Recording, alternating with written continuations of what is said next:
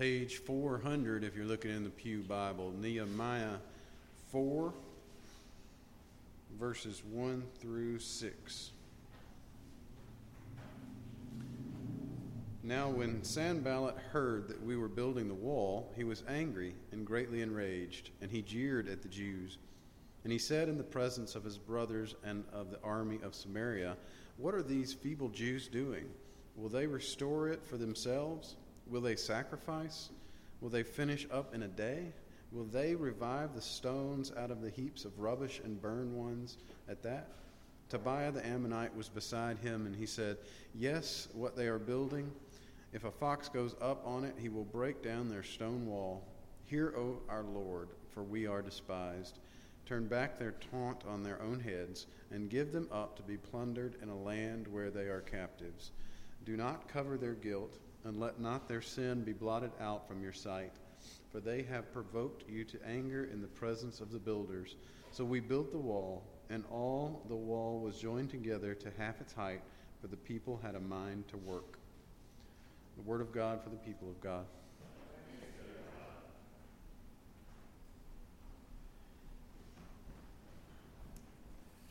Well, good morning. It is a blessing to be with you guys again this morning and to be in the Word of God. So I'm excited to see what God does and how He speaks to us through His Word. Let's go before our Lord one more time in prayer. Father God, we come to you in your mighty Son's Jesus' name. God, I pray that you would move me out of the way. I pray that I would decrease so that you would increase and be made much of. Father God, illumine your text, bring it to life, open up our hearts and our minds, make us fertile soil for the seed of your word this morning. And I pray that more of you would be heard than more of me or more of any other voice. It's in your Son, Jesus' name, that we pray. Amen. A few years ago, a friend of mine was about to deploy for a military tour in Afghanistan. And ever so often, when he would deploy, we would have a conversation, and he actually asked me to pray for him before he left. And so I just asked him a few questions before he left. I appreciate his service and what he does for our country, but it's always kind of sad to watch him go, if I can be honest. So I asked him a few questions. That's because in my mind, I don't know that much about what was going on in the area where he was going. So I just wanted to know what was the area like. So I asked, are there some people there who don't want you to be there? He said yes. And I was like, okay, are they likely to still try to attack you? We're not in the middle of a big war or anything right now. Are they likely to still try to attack you? He said yes. And as I began to ask the questions, he said, I said, "You really don't want to go this time, do you?" He was like, "No." But that was his calling. That's what he signed up for, and that's what soldiers do. Child of God, as long as you and I are on this side of heaven, we have to deal with those same sets of questions, because as we step out into the world as children of God, we exist in a spiritual war of some sorts, a very real spiritual war, as a matter of fact. So are there going to be real spiritual enemies that don't want you to go inside this world and advance the kingdom of God? Absolutely, yes. Are there real spiritual enemies that will try to attack you? Absolutely, yes. Does anybody like being attacked and being involved in this level of spiritual warfare? The answer is no. But if you're going to do anything of significance for the kingdom of God, whether big or small, we're going to have to deal with opposition from the enemy. That's just a reality. If you desire to raise your children up in the fear of the Lord, to the parents in the room, there's a nature of true opposition there. If you're going to try to be a witness for Christ on your campus or in your school, if you're a student, there's going to be opposition and resistance there. Paul tells us, 2 Timothy chapter 2, verses 3 and 12, he says, "Indeed, all who desire to live a godly life in Christ Jesus will be persecuted." That's the nature of the call of being a child of God and a follower of Christ. One old pastor said it like this. He said, if you have not had a head-on collision with the devil lately, it might mean that you are headed in the same direction as him. It's just the nature of being a child of God. Well, as we come to our text, we see Nehemiah and the people in Jerusalem wrestling with this collision with the enemies of the Lord, with God's enemies. We see that Nehemiah was in Persia at the time when he got this call that the walls in Jerusalem had been burned with fire. So he was called and sent to go back to this area to rebuild this wall. It was a very essential project. It was necessary. It had to happen. A city without walls is like a house without a front door. So this was an essential project by the Lord. He was called to do it. And no city in the ancient Near East was safe without this construction. One scholar puts it like this. He says, practically speaking, no wall means no city. No city means no temple. No temple means no presence of God. And no presence of God means no strength, no justice, civilization, and no need for walls. The temple and the walls are united in a society founded on God's covenant and steadfast love. And so Nehemiah goes in to do this work, and he's facing opposition, and that shouldn't surprise him, because why? He's doing God's work, and when you're doing God's work, and when you're in this spiritual battle, you will have to deal with a certain level of opposition. And so for our time, for the rest of this time, I want us to look at Nehemiah chapter 4, but I want you to look at it like game film, if you guys are familiar with sports. Every now and then, you'll watch a little game film to look at how the opposing team works so that you can understand their strategy. And I think as we look at Nehemiah chapter 4, we'll see some strategies that we might have had to deal with in our own lives, because these strategies get used over and over by the enemy, but we see them right here in Nehemiah's story. And the first strategy that we see the enemy using is doubt and discouragement.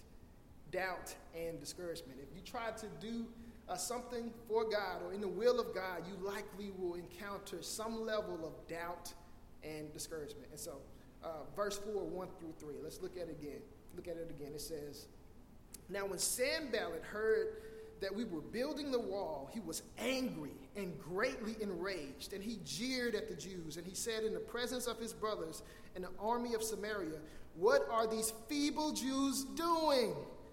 Will they restore it for themselves?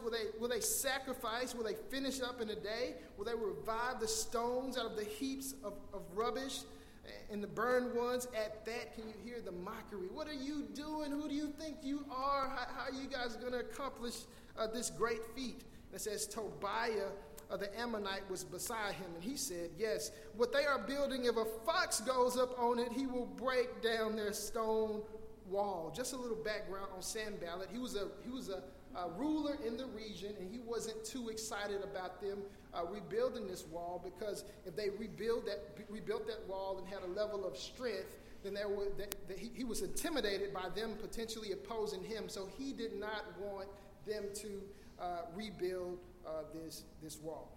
And so, and mind you, they said that the wall was feeble. The devil is a liar. The wall was 9 feet thick. It was 9 feet thick. So this was actually a very sturdy wall that they were building, but the enemy came to oppose it, and he basically lied to them and mocked them about what they were doing. He wanted them to feel bad about what they were doing, so he mocked them. This is very familiar in how the enemy works. If we look back to Jesus' story, when he was on the cross, can you remember the mockery? The people who mocked him while he was on the cross said, oh, this is the king of the Jews? What kind of king can't even get himself off of the cross? If you really are the Son of God, turn these stones into bread. If you really are.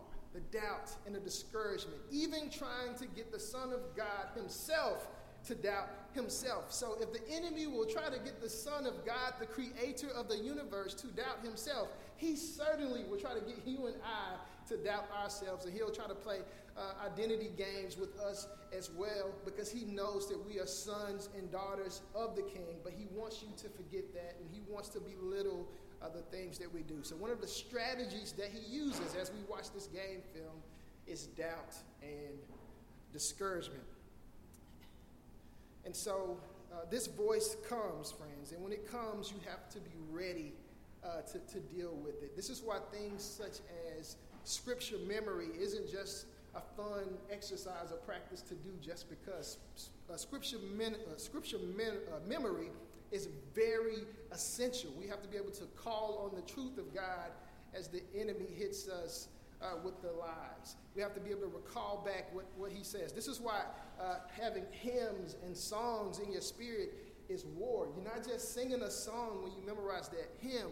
There are times when memorizing that hymn or memorizing that gospel song or that song with the truth of God's word in it, there are times when that is absolute war for your soul. You have to be able to remind yourself of the truth of who God is. I recall when I was a little boy, I would spend time with my grandmother. And my grandmother would always sing hymns and gospel songs. And I didn't get it at the time. My grandmother, why are you, I called her Mudia. Her name was Mudia. Mudia, why are you always singing a hymn? And why are you always singing gospel songs? But she never really gave me a complete answer. But now I get it looking back. That was her way of nourishing her soul and reminding herself of who God was.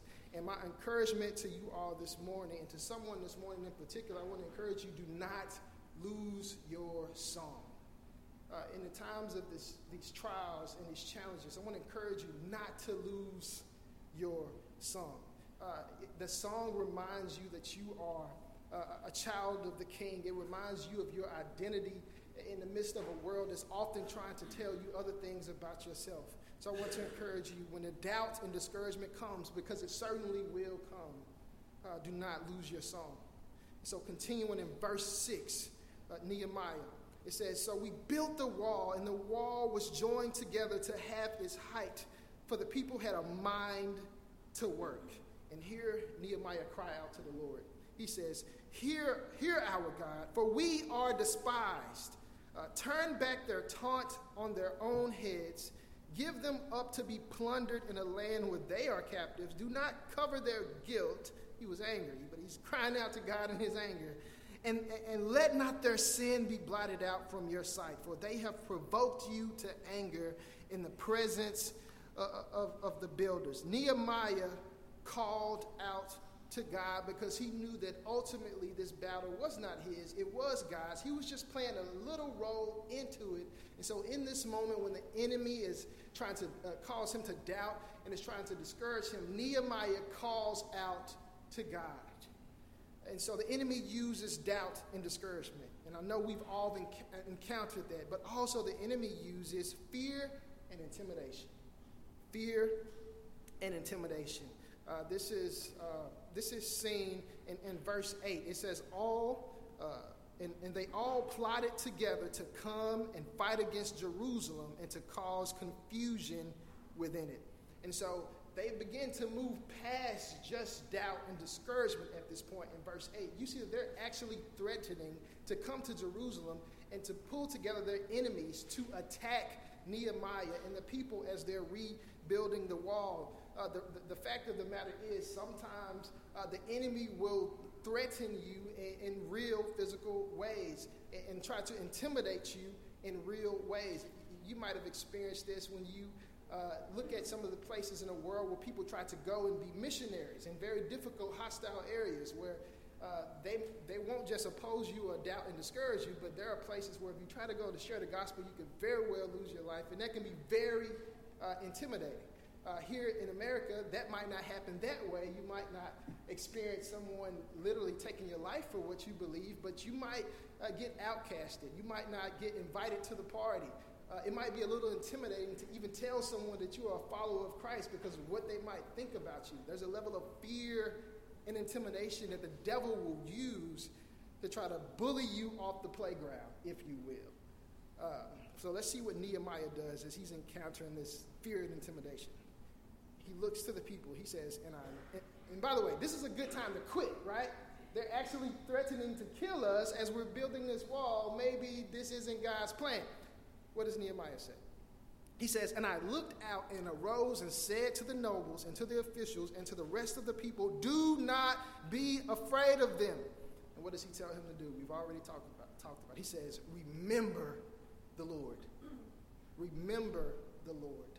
Remember who he is. This is the same God that brought our ancestors out of slavery in Egypt. This is the same God who parted the Red Sea. This is the same God.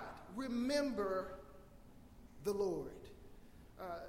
He says, remember the Lord who is great and awesome, and fight for your brothers, your sons, your daughters, your wives, and your homes. The enemy will try to threaten you sometimes with something beyond words. Jesus tells us about this in Matthew chapter 10, verse 28. He says, do not fear those who kill the body but cannot kill the soul. Rather, fear him who can destroy both soul and body in hell. Friends, where is God calling you in your life to hold on to his truth and his promises? Where is he calling you on assignment to be his witness? It might be just in your home, but my encouragement to you is do not let Satan bully you out of your assignment.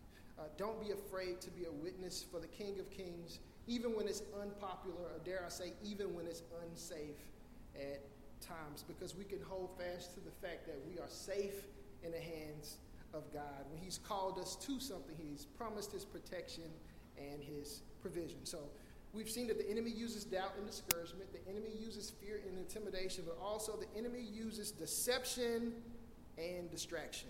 And this is when he gets sneaky. If he can't straight up bully you out of the assignment that God has called you to, if he can't discourage you out of the assignment that God has called you to, sometimes he'll get tricky and try to deceive you and distract you. And we see this in Nehemiah chapter 6. I'm going to go to chapter 6, verse 1, if you want to meet me there. It says, now when Sanballat and Tobiah and Geshem the Arab and the rest of our enemies heard that I had built the wall and that there was no breach left in it, although up to that time I had not set up the doors and the gates. So there was progress at this point, and his enemies found out that there was actually progress. He says, Sanballat and Geshem sent to me saying, come and let us meet together at Hakepharim in the plain of Ono, but they intended to do me harm. We see here an attempt to deceive and distract. There's an attempt to get Nehemiah off task. He had gained some progress. He was doing well. And so at this point, they're essentially saying, hey, why don't you take a break from that work? Come meet with us. Let's talk. Meet us here. And let's talk about this a little bit. And they were trying to get Nehemiah off of focus. And so what does Nehemiah do? Verse 3, it says, and I sent messengers to them saying, I am doing a great work and I cannot come down. Good job, Nehemiah. Why should the work stop while I leave it here and come down to you? And they sent to me, here now, 4 times. They sent to him 4 times to stop him from doing the work. He says, and they sent to me 4 times in this way, and I answered them in the same manner. Now, can you imagine this?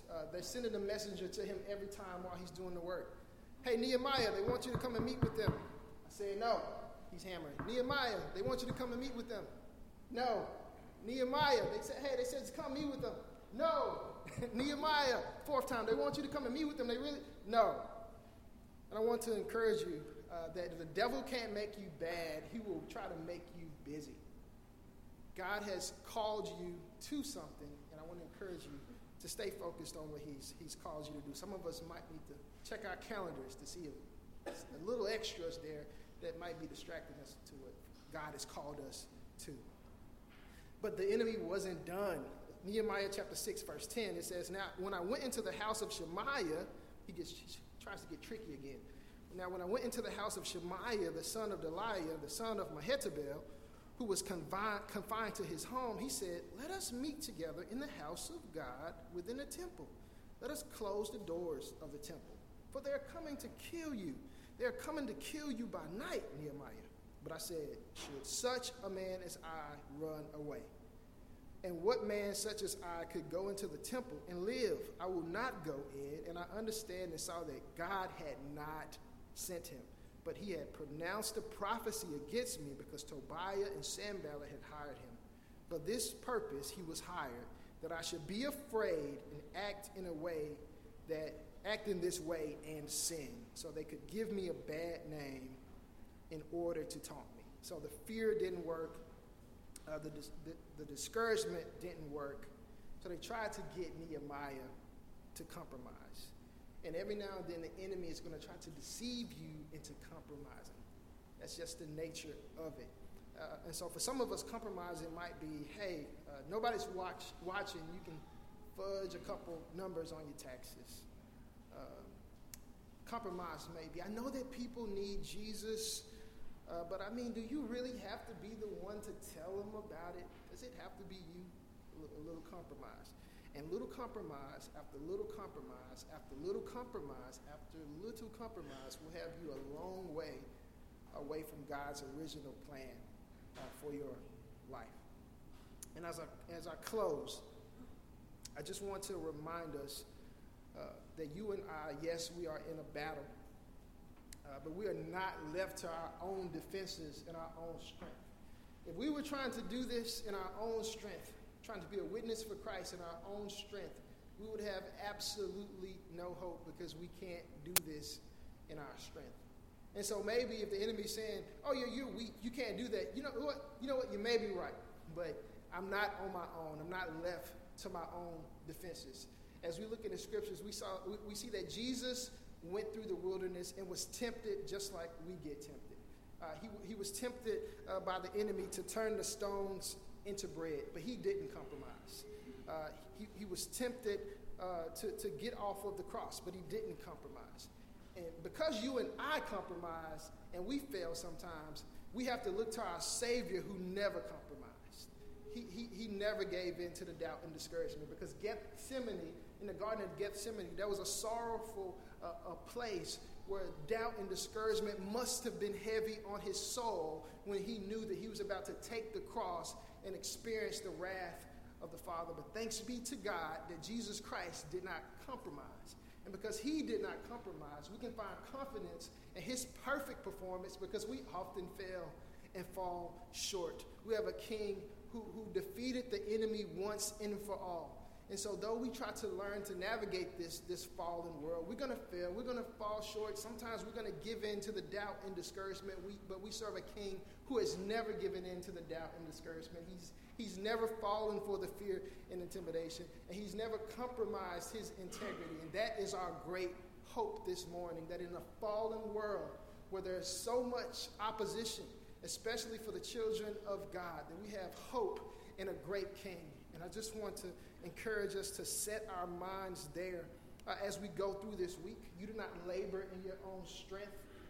This victory that is already won is ultimately about our King. It's not about us. And if you are facing opposition, good news, it's not about you.